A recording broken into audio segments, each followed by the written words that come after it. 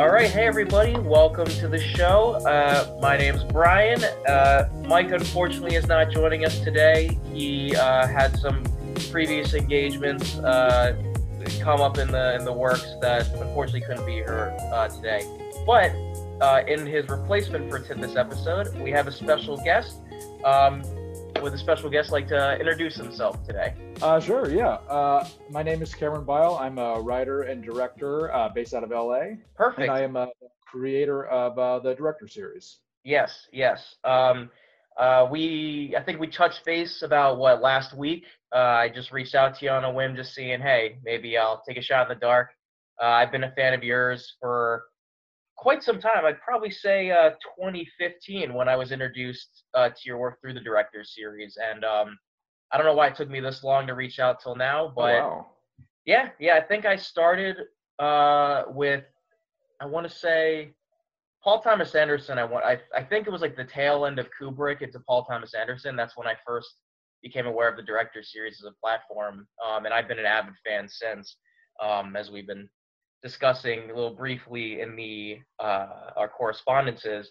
But I think what I would really like to do for this episode, and what we've been trying to do in our previous episodes, is just create the dialogue between filmmakers in the industry, and I guess just bring another perspective into film that Mike and I can't necessarily bring, whether it's through the industry practice or just everybody's different, has their own appreciation. So thank you for coming on today. Of course, thanks for having me. Yeah, so I think what we're going to start with is just basic introductions. So I guess if you could just tell me, Cameron, what would you like our viewers to know about you as a filmmaker, a cinephile, just a person? What would you like us to know, I guess, starting off? Well, that's a good question because, in many ways, I'm still trying to figure that out myself. I always feel like the artistic journey is one of constant reinvention and learning about yourself. So it's always tough to kind of define yourself, or when people say you need to know what your brand is as a filmmaker or as an artist, I've always kind of found that a little hard to quantify. Maybe I can just give you the facts and you can kind of paint your own picture with that. I was born in Portland, Oregon, lived there for the entirety of my pre-college adult life. My dad was an architect, and my mom stayed home with the kids, but she was always really active in our extracurricular activities. When I was little, I thought I wanted to be an actor. So she was really aggressive about getting me out and, doing local theater, whether that was in school plays or in, even some like professional regional theaters. So it wasn't until though, like about 11 or so, that I shot a little movie with some neighborhood friends and found out that I actually liked being behind the camera more than being in front. And that kind of was the catalyst for everything that has transpired since. So anyway, trained in film production at Emerson College out in Boston, moved to LA shortly after. And so as a filmmaker, professionally, I have produced and released 2 independent features and a handful of shorts, some music videos, and I've recently extended into commissioned corporate content. And last year, I founded a company called Film Frontier, which is, I call it a micro studio. It's kind of like it's a full service production company geared towards, providing an ability to service clients, but also as well as providing a platform for myself and other like-minded filmmakers and other artists to realize the work that we've been, developing, but isn't necessarily going to find a home in the studio ecosystem, or even, the indie ecosystem as we understand it, like the Sundances of the world and things like that. Just kind of trying to figure out what a more sustainable model of filmmaking, something that's a little bit more not as held back by the standards that have been kind of developed but also calcified over a century by the studio system. And there's no one way to make a film, and so we're trying, and no one way to release a film now either. So we're trying to figure out new ways that will kind of help us and help the art form thrive in the 21st century, essentially. And that's kind of the mission statement of Film Frontier. And I'm really excited to be the voice behind it. And then I hope soon to incorporate more like-minded artists and make it really grow into something. Yeah, that sounds incredibly special. And that's definitely something on our list to discuss, because that is an incredibly, I guess, inspiring message, even just for aspiring filmmakers, that we will definitely touch on later in the episode. So that's a great intro to our listeners. So I think going off of that, it sounds like as a root, your roots as a filmmaker, as a cinephile, it's always been something that I feel like a lot of our listeners and fellow moviegoers who have a passion for it as much as me or my brother or anybody else off the street. It's always been a firm dedication since we were little. We're all kids, that there's something, I guess, transcendental about film that we can't possibly quantify, but yeah, we all of us who appreciate it understand. And that's kind of what I'm getting at when you're talking about your exploits and your endeavors and everything. I just sitting here smiling, just saying, yeah, I get that. And I think that's something I really appreciate. So I guess going back, you would tie this into childhood, the initial spark of film, or just acting, or I guess theater, everything like that. Yeah, I mean, it's always been kind of intrinsically tied to my life, even from some of my earliest, like one of my earliest memories is watching the end credits of E.T. and just bawling my eyes out. And I couldn't have been more than 2 or 3 years old, and my mom couldn't understand why I was crying, and I was like, it's just so sad. Even at an early age, I think I inherently understood the kind of emotional power that cinema can convey, and more so than so many other art forms. It really kind of is the ultimate empathy machine in that regards, where you can truly see the world as in the way that someone else sees it. You can literally live inside someone else's mindset for 2 hours at a time or more. And I think that's incredibly powerful. I think the theater angle is more so a product of, Portland now is kind of held up as this hipster mecca where people go and they live a slacker life and drink craft coffee and craft beer all day. And that's certainly true. And there's certain aspects of that I love, because it's just in my DNA. But at the same time, before even all that, Portland was just, how you see it in old Gus Van Sant movies. That was kind of like a seedy, soggy, blue collar manufacturing,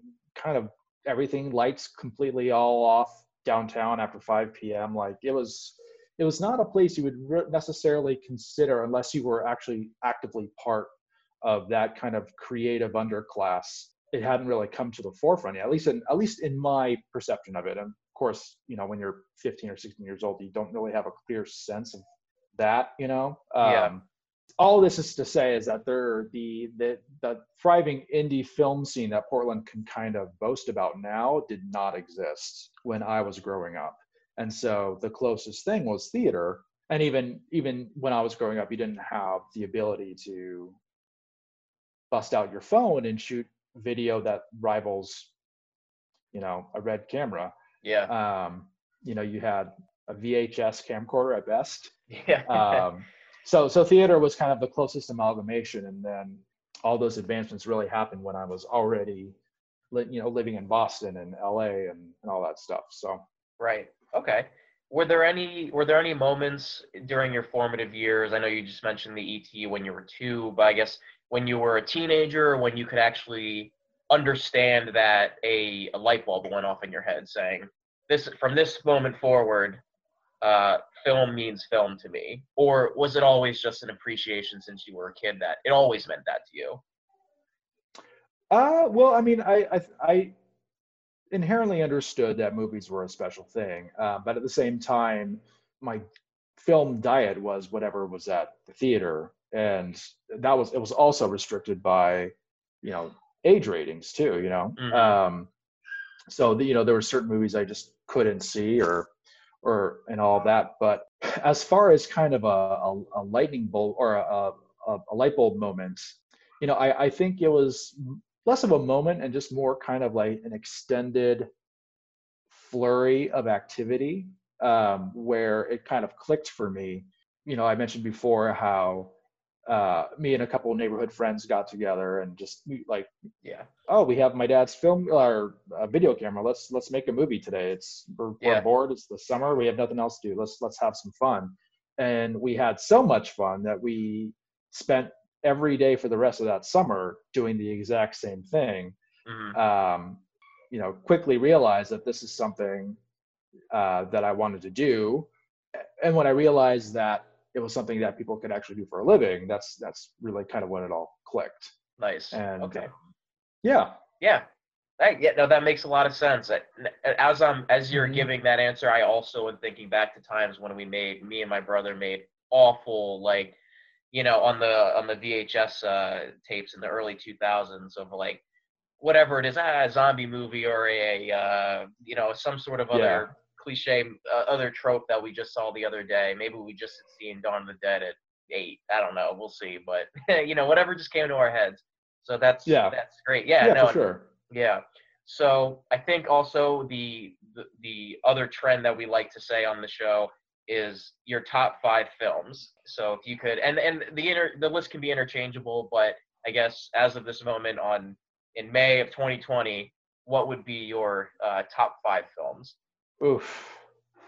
Well, see, that in and of itself is a loaded question Oh yeah, because I feel like it changes all the time. exactly. Um, I think, I mean, there's a couple movies that I've definitely settled in comfortably all the time, and then they're at any point. But if I had to go with films, if I really had to say like a top five, I would have to filter it a little bit more by also kind of quantifying the films that were the most influential to me. Um, because I think out of any other factor you could consider these under, I feel like uh, influence is going to be something that will cause it to stand the test of time. So, with that in mind, I would say that top five would probably be Michael Mann's Heat, Terrence Malick's The New World, Sofia Coppola's Lost in Translation, Mike Nichols' The Graduate, and then P.T. Anderson's Boogie Nights. Awesome, awesome, all solid films. That's great. um, and P.T. Anderson, I'm glad he made the list as well. He's one of my favorites. So, Yeah, um, mine too. yes. So I guess we can use that as a segue into the director series. P.T. Anderson was the first guy that I kind of delved into your, I guess, film analysis, essays, explorations via the director series. And so I guess I wanted to talk about is more of the, broad perspective of it, then get a little more specific. So I guess broad perspective and I guess the inception of the director series, what motivated you to do something like create a project like this, the ongoing film analysis, your process a little bit, and also any difficulties and that you've come across, within, I guess, how long have you been doing this for? About 5, 6 years? It's maybe even the better part of a decade by now, if Okay. you would really consider the full scope and totality of it. Right. At first kind of started with an idea I had to watch all of Martin Scorsese's films in chronological order, partly because there was a lot of blind spots I had in his filmography at the time. And it's like, oh, well, I'll watch them all in order. That makes some sense. It gives me some structure on how to watch them. And when I did that, I became very aware of the fact that I was soaking in certain lessons he had learned along the way. You can see how the triumph or disappointment of a certain film leads to certain creative choices in the next one. I had such a blast doing it. It's like, oh, well, I'm going to do this for a lot of directors now, and I'll just, and then, you know, it was a very casual thing. I wasn't doing anything in the way of like taking notes or anything like that, or organizing my thoughts. But then as I started kind of doing it a little bit more, I realized, I should really be writing some of this down. I don't want to necessarily be losing track of these insights I'm receiving. And then that became a little blog. And then from there, that grew into the essays just kept getting, I mean, they were little like paragraphs at first, and then they just kept snowballing into larger and larger essays and articles and things like that as I, tried to, I did more research into each work and tried to create a snapshot of who this director was at this given point in time and what someone like myself could stand to draw from that. And then around the second or third year of doing that, I kind of got bored with the format, and it felt strange to be writing about film when you could show it. Mm-hmm. And I had seen, I'd seen like an essay by, Every Frame a Painting. And it was also kind of when that creator was just kind of starting up and rising to prominence too. But I wouldn't say that it was necessarily directly inspired by it, but I would say that it was probably around a similar wavelength that led to the creation of both. And so I mean, I was at a situation where I had a job with a lot of downtime. And so I had the time to just, oh yeah, I'll just fill my days just throwing these together. And I didn't really ever expect them to find an audience, but it seems they have. So Oh yeah, I've definitely. kind of been riding that wave and trying to parlay that into an audience for my original work as well. And it's kind of, I like to see it as my way of giving something back to the art form that gave so much to me. I mean, it essentially gave me my life. Yeah, um, yeah, Everything that I am right now is pretty much directly attributable to the movies. yeah, and that's great, and that's awesome, and you can your passion really does show through your writing, and especially the director series, and also your feature films and short films as well. I mean, even when I was just watching the director series, that was the main pull. I was just like, and even if I didn't realize it yet, I was like, just like the sheer passion and determination to make just one video like this, let alone. I mean, you probably how many videos do you think? Do you know how many videos you've made? You've cataloged at least 6 or 7 directors, just off the top of my head. I'm sorry, you cut out a little bit right there. What was that? Oh, no. So I think just I'm saying the determination, the passion of it. That's what struck me, and it's a lot of work, even just let alone the essay writing, or not the essay, but the written film analysis, but also the video analysis that you put out. And I was saying, even to make some of these videos, to me it seems very challenging. And you've I guess created videos for at least 7 or 6 directors at this point. Yeah, I think I'm on number 7 right now. Yeah, yeah, you're on Sophie Coppola, right? Hmm. Yeah. So I think I guess for my curiosity, since this is more of what film is given to you and you're giving it back, so when you go into these directors, in who you choose and when to choose, is it more from a personal perspective, like for you, Cameron, personally, Stanley Kubrick, David Fincher, P.T. Anderson, everyone that you've done video essays on, is it more of a personal that these are who have formed me, or is it for cinema in general, or is it a little bit of both? It's definitely a little bit of both. With any selection I make, it's trying to thread that balance between a director that I am really enthusiastic about and can find a lot to write about, but also being a director that is notable enough to, you could say it's maybe a cynical marketing move, but someone who will attract the eyeballs, so to speak. Right. Someone's like, ooh, I love the, so like for instance, the first 5 that you mentioned, the first 5 of the cycle, Kubrick, Fincher, PTA, the Coen brothers, and Christopher Nolan, I chose them for those first 5 specifically because of the fact that they had large followings. Mm-hmm. And I wanted to have a pretty established base for then delving into people that were maybe a little lesser known or a little bit more controversial, Right. uh, less liked, but people who I personally really respond to, like Terrence Malick and Sofia Coppola. Yeah. Um, I hope to one day to be able to bring even more light to even more quote unquote obscure directors to kind of, if I have any sort of influence or influential power with the audience I have, I would hope to be able to use that for good and expose these these lesser seen filmmakers to a wider audience. Yeah. Out of my curiosity, what kind of filmmakers, like name any filmmakers in particular that you would like to highlight? Yeah, yeah. The first one that comes to mind is Kelly Reichardt. Okay. Are you familiar with her? I'm not. Oh, highly recommend her. She's fantastic. I have a really strong affinity for her because I mean, not only is she just an excellent director, but also because a lot of her work is about Oregon and the cultural engines that drive that part of the world. Hmm. And so, it's I see a lot of truth in it, and I see a lot of you know, it's nice to be able to go home essentially Yeah. whenever I pop in one of her films. And at the same time, her aesthetic is so it's very observational and very, it's not passive, but it's quiet and lets you kind of really it forces you to actively engage with it, and it doesn't try to beat you over the head with platitudes or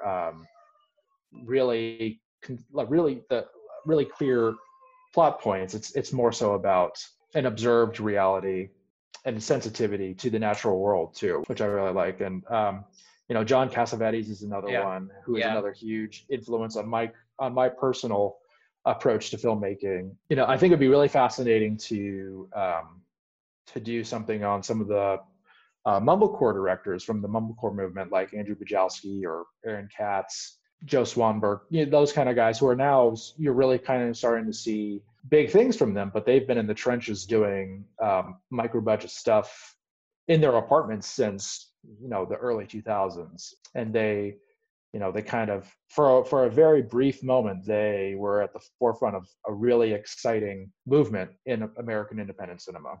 Oh, okay.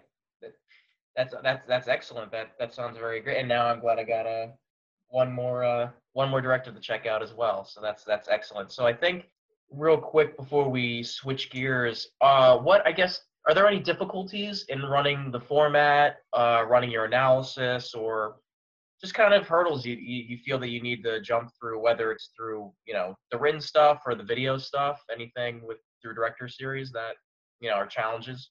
Yeah, I think the biggest challenge is keeping the energy of it. That's for sure. I think it's probably no secret that a lot of time and energy and research goes into making any of these.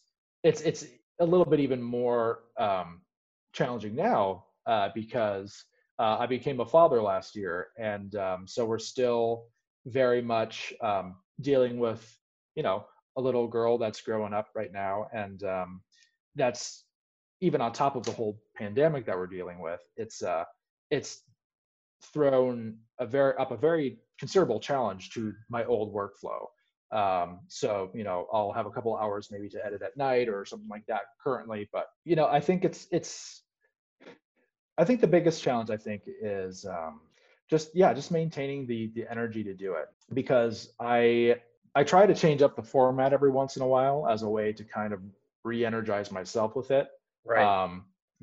I always said that once it doesn't make any sense to do it anymore, that I would stop. I love doing it, and I don't anticipate stopping anytime soon. But it also I have to strike a really good balance between doing that and also getting my original stuff off the ground and getting that out there. And there's also the fact too that it's also very hard even you know compete for attention Yeah. these days. There's so many video essays these days. a format that has really exploded, and that's a great thing. I'm glad that um, cinematic literacy is really kind of proliferating right now, and people are interested in learning about it. And I think maybe the things that I like about the format of the director series doesn't necessarily lend itself to what's popular or trendy in Right. that format. I think a lot of people tend to balk at long running times, especially if it's something that they're just pulling up on Vimeo. Yeah. Um, but I just would hope that whoever sticks around really feels like their time has been rewarded, and that's what I try to channel my energies and focus into when I'm doing these things, is to make you feel like that time was well spent and that you came away learning something that you didn't know before. Oh, absolutely. And as someone, as a fan, you are definitely accomplishing that. I mean, Oh, because thank you. it's funny because I got it in 2015. I was a sophomore in college, and that was kind of the beginning of my formative years, like truly understanding, film and delving into the actual that. And this might be, it's not, I'm not trying to be controversial when I say this, but like surface level directors like Tarantino, he makes amazing films, Mm-hmm. but Tarantino is not like a Kurosawa or a Sergio Leone, no matter how hard he tries. Right. Oh, for So sure. that's what I mean to say is that like surface level, like Tarantino is, I think everybody's beginning, or at least for my generation. And Mm-hmm. then, but that was like sophomore year, freshman year, when I really started kind of digging deep into getting into, even challenging people like Lars von Trier, or I mean, even Bergman is a big figure as he is as well. And I think using your platform was a really good, I guess not the training wheels, but for someone who didn't know anything, was a very excellent and I guess interesting way to get involved in the film. So that's, I mean, as someone I'm just saying, coming from a fan, just saying thank you for that as well. So no, I really do sympathize with and encourage, the film essay format.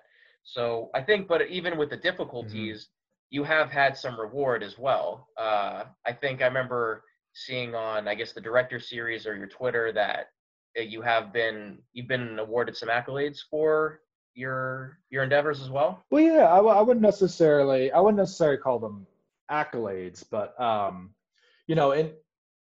in something like this, there's not awards or anything for something like this, but I think where it really counts is getting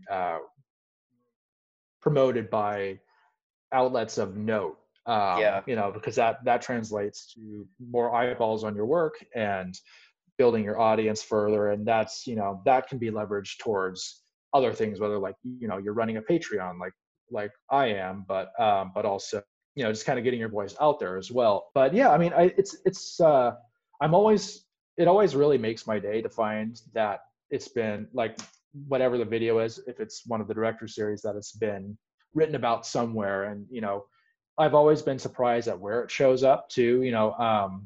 I was really excited the day they wrote about it on IndieWire, and it got a write up in Vice Creators Project, and even Slate. And then Sight and Sound magazine has, every year they have like a series of best of lists compiled by the most prominent or the top practitioners of that sector of the business. I didn't even know it until they I was included on it, but they have a best of video essay list every year. And so the fact that we've been included on it for the past 3 years running is like a huge thing for me, yeah. just because it's Sight and Sound. It's one of the preeminent magazines for film in the world. And so if anything, you know what keeps me going sometimes is like, oh, I hope maybe I can get on the list again next year. Yeah, yeah. um, but it's just, more so than anything, it's just really nice to kind of get that validation, especially when the nature of it is working alone by yourself in a dark room for hours on an end on something that may seem like you're the only one that's passionate about, and then for it to find um, people such as yourself, across the country or even across the world is really that's the real reward. Yeah, yeah, yeah, yeah. And I agree. Even just talking is it's also the reward as well. So I guess we can use that as another transition into Film Frontier. So Sure. I know you were saying I guess like the mission was like it's the micro studio, full service production company, expanding the platform for the indie scene, the indie circuit in particular. Is it now? Is it more for LA West Coast based, or is it more, I guess, like not transnational, but I guess does it extend outside of the West Coast, or is it mainly Philly based, or not Philly? I'm in Philly, but West Coast based. Well, I mean, that's the beauty of the current era that we live in is it does not have to be limited by geography. We as artists, we've never had a resource, a connective resource like the internet in the history of humankind. And I can't tell you how many other like-minded filmmakers I've met just as a through the course of not just the director series, but my own work and just promoting it and then meeting other people. And sometimes even are lucky enough to physically collaborate with them on a project.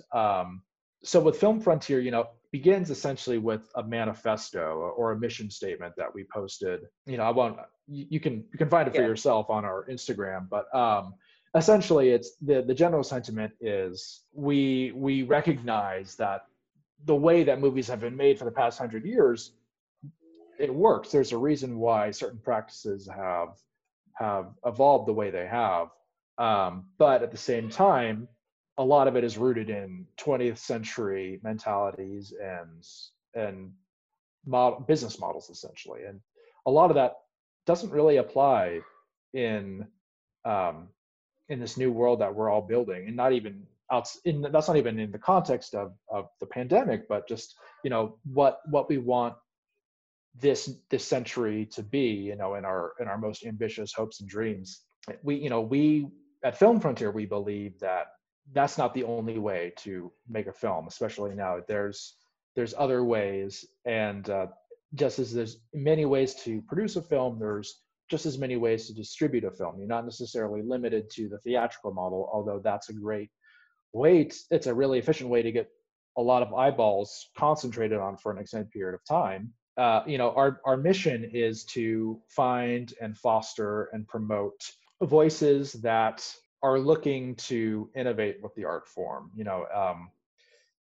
And that could be any number of ways, whether that's blending of genre or finding new formats of storytelling. Like one thing that we've been toying with is the idea of a 60-minute feature film, where Mm-hmm. it's half the length of a normal film, but it's more attuned to the attention spans and the way, not so much the attention spans, but the way that we consume media right now in the streaming age, where I think you take a look at, I think a really good example is the reception of The Irishman last year. Mm-hmm. That was a 3.5, 3 and 3/4 hour film. And so many people were like, you get out of here. I'm not watching that, Yeah. but at the same time, those same people will have no problem sitting on their couch for that exact same period of time, binge watching episodes of a television show on Netflix. There's something to be said. And at the same time, I saw someone come out with a watching guide for The Irishman where they broke up the film into episodes. They're like, okay, Oh. now stop the film when you get to this point, and Oh. then come Okay. back to it later, Oh. Okay. which is a practice I don't necessarily agree with, because I also really believe in director's intent when you're Yeah. watching a film. And I try to watch a film in its entirety when I sit down, but I mean, these days it's impossible. Oh yeah. I'm lucky if I get 5 minutes at a time to watch a movie these days. You get a pass though. It's But okay. yeah, it's temporary. Yeah. So I think that if you can find a rhythm of storytelling that is a little bit better attuned to the way that people consume media now, then you might have a model for something that really creates something new. There's there's so many screenwriting books on the right structure of a film, and they've got it all mapped out, and but though they're all for that 2-hour model, how does storytelling change when you have half the time to tell it in? Or but at the same time, you can take a lot more creative risks. Budgets are essentially cut in half if you're operating at a higher budget level. If it's micro budget, so I mean, I think it's just we're right now, a lot of our focus is kind of on building our portfolio of corporate work and commission stuff as a way to kind of build up a treasure chest, if you will, for Yeah. the idea is to fully finance these. This is a platform of self-empowerment. Essentially, it's for the people who are always who have a lot of ideas, but they are, for whatever reason, their talent isn't syncing up with the trends of the time, or they're not conforming to what people consider to be profitable, people in positions of power that they'd be pitching to. Our aim is to eventually be a platform where a lot of that doesn't apply. If the vision is great and you know how to tell your story, we want to, the idea is to find a way to do it sustainably, even if that is something where you've got $5,000 to make this thing, but you're not going to get a single note from us. Yeah. Yeah. I think, and I think that's kind of part of a larger 5-year plan where it kind of is able to extend outward into other filmmakers. For right now, I've really been focusing on getting a couple of my own feature-length projects out there, but accomplished at these scales. There are, God, my one business class keeps coming back to haunt me whenever I talk about this. But it's essentially you're creating multiple buckets of revenue that can then be consolidated and put to use for Right.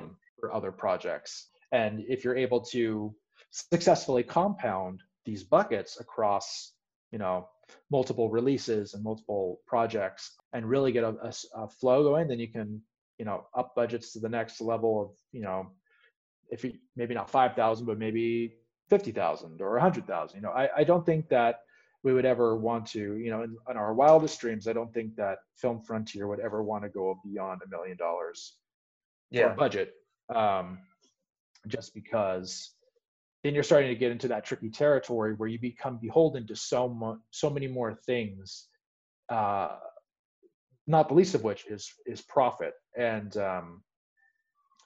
and it's very important to any company to survive. We're not trying to completely drive ourselves out of business, but I think if anything, it's more of a reaction to what the studios are doing now, where they are, you hear about the horror stories about shady Hollywood accounting, and a film that made $400 million at the box office is not turning a profit, apparently, and it's because of all these other things, and it's making sure that the artists get screwed over, so the executives can get a nice fat Christmas bonus. I mean, that's a extreme scenario, but I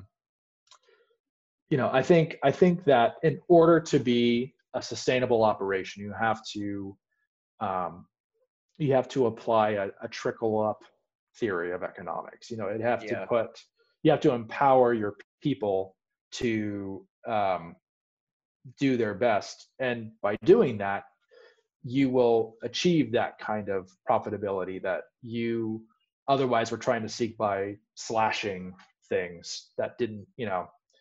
I think the distribution side of things too is also ripe for experimentation, and seeing what can be achieved outside of that traditional theatrical / streaming model. Maybe the best bet for a film is to rent out a motorhome and install a projector in there, and then take it across different cities and show it to groups of 10 people at a time. I don't know. Cinema is so much more now and I think that what the streaming age has really shown us is that cinema is so much more now than a bunch of people sitting in the dark watching a movie screen. That's the ideal. I mean, Yeah. we all get into it because nothing matches the thrill of watching your stuff with a live audience. But ultimately, I think we also need to recalibrate our idea and our paradigm of what cinema is. You know, is it something that's more about the experience from a communal standpoint, or is it something more about the craft that's driving it and the window that's being given to us of another person's perspective? Yeah, and I definitely agree with you that we are finding ourselves in a increasingly shifting evolution of film, and that and guys like Tarantino and Nolan and even PTA to an extent will say, the film experience doesn't go away. It's supposed to stay within the movie theater, which to an extent I do agree, but at the same time, I guess they're romanticizing film so much to a degree that they are refusing to let it grow, which is where I think we are, building bridges in that Right. respect. That we are in a new evolution, whether you like it or Yeah. not. You see David Lynch saying, "Oh, you can't watch a Mhm. film on a phone." Yeah, that's not ideal, but because I was able to watch it on a phone, I was able to watch hundreds of other movies that I would never have been able to watch before. So and Right. we are in a new emerging time as well, and you have to grow with it, or else film will die. And Mhm. you can have your movie theater experience because those are very important, but at the same time, there are other avenues to pursue that are just as lucrative, but also just as expansive and Right. grow. Yeah. And I think to add to that point too, like I would maybe consider myself one of those people who sometimes gets that knee jerk reaction about, watching a movie on your phone and how it's this sacrilege or Yeah, great slight to cinema. At the same time, I also firmly believe that nostalgia is doing us a lot more damage than good. Yeah, maybe you shouldn't watch Lawrence of Arabia on your phone, but maybe there's a story that is best served in that kind of, you know, take for instance, did you ever see that movie Searching? yes, yes. Came out like, yeah, that was last year or the year before, and it was all took place on a computer screen. That is a film that immediately comes to mind as something that works just as well in the theater as it does. Like the nature of the story is integral to the architecture of your phone. Like it's just the interface that you're interacting with. So it totally makes sense that you could build something into that experience of watching it on a smaller screen. And that's a perfect example of something that we would be trying to do at Film Frontier. I mean, that's the reason it's called Film Frontier. It's trying to find new horizons for storytelling in the cinematic form, but it doesn't necessarily have to be cinema in the traditional sense. Yeah. And that actually, I was thinking about this question now. It's not exactly limited, but do you, I guess is it limited in a sense to the format in that, if somebody didn't have the eye to shoot something, but they had the voice to say it, and that they can write, one hell of a screenplay. Is that some Mhm. or on the adverse, somebody has the eye but they can't write? Is there an overlap with Film Frontier in that regard? If somebody has, or even not even a knack, but just an interest in writing and not shooting, or shooting and not writing, is there a crossover in that regard? Yeah, I don't know. That's a good question. I think ultimately um, story is king. People like to say content is king, but it's really story, Yeah, and whether that storyteller is someone who is better suited to writing or better suited to adapting someone else's words. I think that has to be judged on the merits of a per case basis. yeah. Yeah, I think it just It depends. depends. Yeah, case by case. Yeah, Yeah, yeah. Okay, yeah, and that's a completely yeah. fair answer. It's um, no one size fits all. Yeah, exactly. And that's the beauty of film, because as you were saying before, it's this amalgamation of, music, words, vision, everything. So Right. that's the beauty of it, everybody. And it truly is a collaborative effort anyway. So You know, everybody Yeah. has the directors, the names in the front, but not everybody can do everything. As Terry Gilliam would Right. say, is you hire people to help create your vision. So, okay, Right. Exactly. yeah. So I think also with so going off the film frontier, you were mentioning, we keep talking about, the elephant in the room of this post-pandemic coronavirus world. I guess from your perspective, how do you see indie production, indie filmmaking being impacted by something where we have to maintain social distancing, where we can't connect in a room together, or at the sake of getting sick, this mystery disease? How do you feel the indie filmmaking industry, getting impacted by that? Right. That's a really good question because I really don't know. I certainly have optimism about how we can rebuild from everything. And there are some days where it just feels like, how is, especially when I'm trying to write. A lot of the times, I was texting with a friend about this who's just asked me like, hey, when like, do you ever get the idea like, or just this total lack of motivation when you're writing now? And I said, well, yes and no. The writing is what's helping me get through this, Yeah, but same on also my end.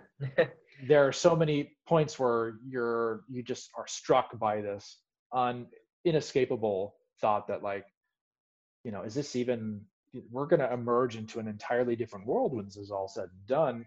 Is what I'm writing right now going to even apply? Is this going to be relevant? Am I just wasting my time? I think to a certain degree, people are going to be hungry for normalcy when we come out of this, and that's where our job as storytellers is really going to come into focus. It's Yeah, you can already see it now in the sense that we have turned to streaming exclusively to keep ourselves occupied, partly as an escapism thing, but also as a way to just keep ourselves connected to each other.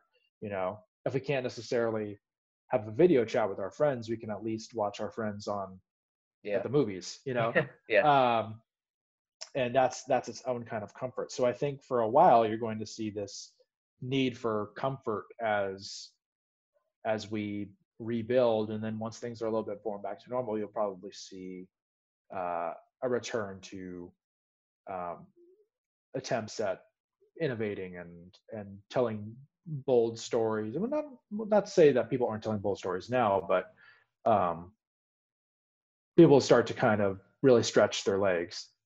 Um, as for the actual production side, I've been reading so much about this because it seems like every other day there's a think piece about what filmmaking is going to look like on the other side. And I think if anything, it's only just going to expedite certain trends that I feel like were already kind of happening.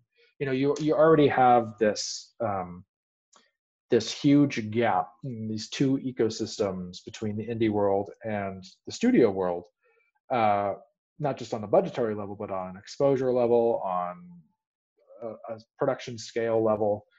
Um, the middle has completely fallen out. There's no middle class essentially in that regard. yeah, The films that I when I first moved to LA, I interned at Warner Independent Pictures, which was one of the few like the Focus Features and Paramount Vantage that really was thriving in the 2000s. That whole prestige, um, quote unquote indie sector, where they were films that kind of were made to pursue awards, but it had kind of independent sensibilities, but they had full financial backing of the studios.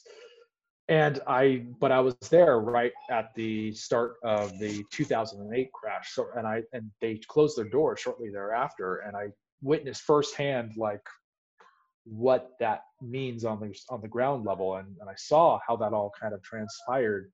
Movies are so expensive to make nowadays because it's not just the fact that, you know, if you're making a large studio film, you have to have a healthy VFX budget. You have to pay your actors millions of dollars. You have to have huge production insurance requirements, things like that. Or, you're dealing with so many other little things that you wouldn't necessarily think of, like there has to be a certain number of union people on the crew, or you have to pay various fringes to you know, uh, production companies and Teamsters and like all that stuff.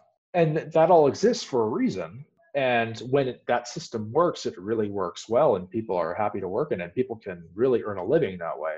And then on the other hand, you've seen kind of those independent films are really starting to almost slide off the scale in a way. It's really hard to compete with any Marvel or DC film because they just suck up so much air Yeah. at the theater. You know, Hmm. that's all. You know, when a new one comes out, that's all that anyone wants to talk about. You know, they've become this cultural must-see event. So if you don't see them, you are you're almost kind of meant to feel like you're being ostracized from the community at large. Yeah. And I think that's very intentional. You know, they have to make them these huge cultural events, or otherwise the cost of making them, the escalating cost of making them, is not worth it. And with independent films, you know, you have to fight for any sort of decent budget. And the films that, you know, we used to be able to make films on a truly micro budget scale and be able to find some form of audience for them. And you know, I allude to that mumblecore movement I mentioned earlier, where you know these kids were making movies in their apartments with video cameras that they owned, and they were able to play at South by Southwest or Sundance, and then they built their careers from there. That part of the industry doesn't really exist anymore. It's what's going to happen with film is going to happen with theater. The kind of what happened with theater in the 20th century, where it had been that dominant entertainment art form, and then when cinema came and replaced it, it was kind of, they adapted. They found a way to, okay, well, there's Broadway, and that is its own cultural event that people will travel from all around the world to come see, and they will pay big money to see it. And then you have this splintering of any number of local community theater groups that, you know, and you know, there's a small theater in every American city, it seems, and there's that cluster of regional people that really are passionate about it, and they're able to find not just happiness, but you know, a living doing that. You know, maybe they're not operating at that kind of scale that someone on Broadway is doing, but at the same time, they're able to lead a very fulfilling artistic life. And I think you'll see that with cinema too, where, you know, as it gets increasingly harder to make uh, a movie that isn't a superhero film or the 18th installment of a franchise, Yeah. um, you will have clusters of people who are truly in it because, you know, if they don't have to worry about making money with it because they're operating off of such threadbare budgets to begin with, then you'll have people that are really doing it once again for the love of the craft and for the art form of it, and you will see kind of the vitality of it will be immediately apparent. And I think that even if it doesn't get beyond, you know, your small town, it's still something that you can build a life and build a body of work out of. And you know, maybe we need to, you know, this is maybe ironic coming from a guy who moved to LA after college, but maybe we do need to stop looking to that model as the way forward to make it in the industry. Maybe it's something where you look inward to what you have available to you and you make the best damn movie with the resources you have at your disposal. But it's, you know, it's a movie that is unmistakably yours and can only be yours because you're the only person like you on the planet. Yeah. And I think, I don't know, I think that's exciting. And I think that's a reason why, you know, Film Frontier exists. And that's certainly why I make the films that I do. I mean, would I love to work on larger films? Of course, yeah. But ultimately, at the end of the day, what satisfies me is being able to tell a story that I've been dreaming about and being able to have something to show people, and even better if it gets them to, you know, feel something from it. You know, that's why we do it. Yeah, exactly. I 100% agree. you write the screenplay because what's coming out of your heart, and you shoot what's coming out. You know, same idea. It's all coming from within, and that's really the only way to make a movie. And so, Mhm. yeah, I 100%. As someone who hasn't made Right. a feature length film yet, I at least I agree with the idea and everything like that. So I think, I guess in this, in a post-Corona world, how do we rebuild? I mean, do you see a shift more towards, I mean, like the streaming platforms, or is it just get more like what you were saying? Is that it's more of like this insular experience, and you know, kind of just putting everything out there and seeing what sticks?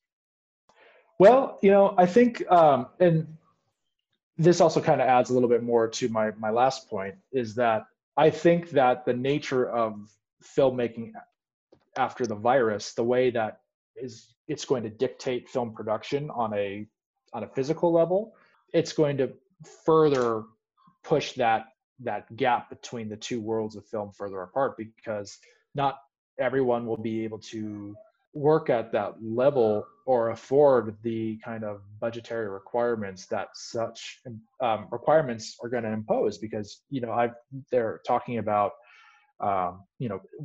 shared crafty and me, or individualized meals instead of just like a buffet style thing. Like, that's one thing, but having to house your entire production in a hotel for 2 weeks before you even shoot a frame of film or video, having to pull back on scenes with extras, or they're even talking about like no more kissing in films anymore. All those things are going to have very real tangible effects on any production, and the ones who are going to be able to weather that are going to be the studio films, and the more well resourced indie Yeah, outfits. But I think that on a micro budget level, there is actually surprisingly going to be a greater degree of opportunity, yeah, because by nature these smaller productions are much more flexible, and a lot of the things that are required on a film set are required by the people who aren't actively making the film. It's people who have location requirements, or certain union requirements for the various guilds, for SAG, or for the Cinematographers Guild, or things like that, or even like the the transport guild, which is not what it's called, but all of those things dictate the way that a production can be run. But if you are not adhering to those to begin with, because if you only have $5,000 to make a movie, a feature film at that, let's face it, you're not going to be making it with SAG actors.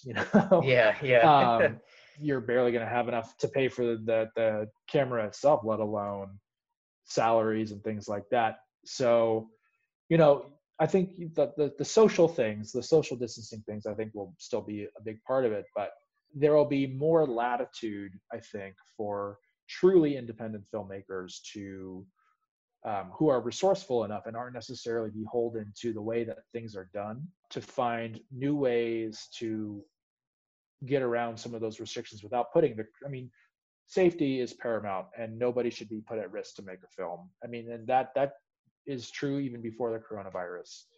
But if you are making something that you don't necessarily need SAG actors for, because you have actor friends, or people at the community theater who want to get into it, and you feel they're competently convey your vision, then that's going to open you up to a whole other sorts of things. And the more that you yourself as a filmmaker can be educated about the other aspects of filmmaking too, I think that empowers you as well. Because if you're able to wear many hats, then you are able to cut costs even more. Not everybody can do it, and those people have their places on the crew for very good reasons. And if I had something that had the budget, I would have all those people there. But sometimes it's just you and a camera, and if you're lucky, a sound person. And yeah, if you're able to make the best of those circumstances, then I think you'll be able to thrive in this new climate, yeah, and you'll be able to be more productive. yeah, So, and then there's going to be audiences who need stuff, and they'll be more willing to take a chance on something that they aren't maybe familiar with, because the beauty of the streaming age is that it's made that barrier to entry a lot lower, and you have a lot more flexibility in how it gets out there. If you want to show it for free, great. People will love watching things for free. But if you're able to get it on Amazon Prime, people take a chance on it because, they're paying a subscription fee to Amazon. They're not necessarily paying a rental fee to you. So that cost is invisible, and I think if people feel like they're not taking a monetary risk, they're willing to take that emotional risk, and that's the key, I think, to growing your audience, is to give them a reason to watch your work and make them keep coming back. Yeah, give the platform and keep it enticing and fresh and innovative and everything like that. Wow, that was it's very. And I feel like it's funny I feel like we're now in the Dogma 2020 movement. It's in that, like, you can't have 5 people on set. You can't have any kissing scenes. You can't be credited as the director. So I feel like Lars von Trier is smiling wherever the hell he is, and in his own sick way. But no, it's all incredibly interesting, and that's, I guess, the times we live in, and that we just gotta evolve just like the art form, and that's stay innovative within the art form, and that's what makes it so powerful. Right. Yeah. And everything that we've been discussing essentially is nothing new. People have been doing this since John Cassavetes was doing this in the 60s, but it's what's new is the person behind the camera. That person has never existed. That worldview has never existed in the world before until now. That story is worth telling. So I think that ties up everything on the topics list that I had for the agenda. Is there anything, I guess, generally speaking, you would like to discuss about film, or I guess in terms of a preliminary discussion, we kind of covered what you the hot topics? Yeah, I mean, I think that I think the most important thing for aspiring filmmakers now is, even more so than just getting out and making your movie, it's we have to be our own businessmen now, because no one else is going to do it for us. And that could be anything, as like, if you have old stuff that you're still proud of. I mean, I know that sometimes you'll look at a movie a couple of years later and you're just like, oh my god, why did I do that? But if there's stuff you're still proud of, there's now this opportunity to get it back out there in the world. And there's technology now where you can, like, the digital space has really made a lot of really interesting things possible. Like, for instance, right now, I later in this month, I'm going to be re-releasing a short film I made about 5 years ago through Film Frontier, and using that as kind of another way to kind of beef up our content on our YouTube and our streaming platforms and things like that. But it's not just enough to necessarily just to re-upload it. It's you now have this ability to, like, remaster the film in a different resolution. Like, we shot it on an HD camera from 2014, but I'm able to upscale it to 4K to kind of fit more of a modern video standard, and lose absolutely nothing in the translation, at least as far as my tests can see. I'm still kind of building out, so we'll see whether or not that holds up. But it's really cool that we have these kind of things at our fingertips now, where we can find new ways to tell the stories that we've already told, and find ways to make it relevant to people that didn't know about it the first time, and give it's just an opportunity to give old films a new life. There's a lot of stuff I did in the last 10 years that I'm so really proud of, and I'm excited about getting back out into the world and kind of in an updated form, even while I'm kind of working on my old stuff. Because at the end of the day, it's about communicating who you are as a person and what your vision of the world is. The more that you can do that, the more power you have to realize your ambitions as a storyteller, or as a filmmaker, or really kind of any art form that you choose. Exactly. Now, I think you might have mentioned this before, through distribution, is Film Frontier experimenting or toying with the idea of physical media distribution for your films or for other films that you produce or anything like that? Right. I mean, I love physical. I mean, I don't know if you can see Oh, I this. can see it. Um, It's great. um, I absolutely adore physical media because I mean, for all the credit I give the streaming platforms, they still don't hold a candle to, you know, optical formats just on a technical level. And I've always been someone where the technical quality of the film should be the absolute highest it can be, within reason of what your budget is and what your scope is. And I think that it depends on the project. I think if there is a reason to do some sort of like boutique limited physical release, there's also that capability now from a single person perspective. I could author and burn a Blu-ray and put it together and ship it out to you and do this 500 times, Hmm. and have something physical that people can have, and it's not beholden to things like internet outages or sudden rights issues where they have to pull it, or the platform just like when Filmstruck went away a couple of years ago, like Yeah. just goes away almost overnight.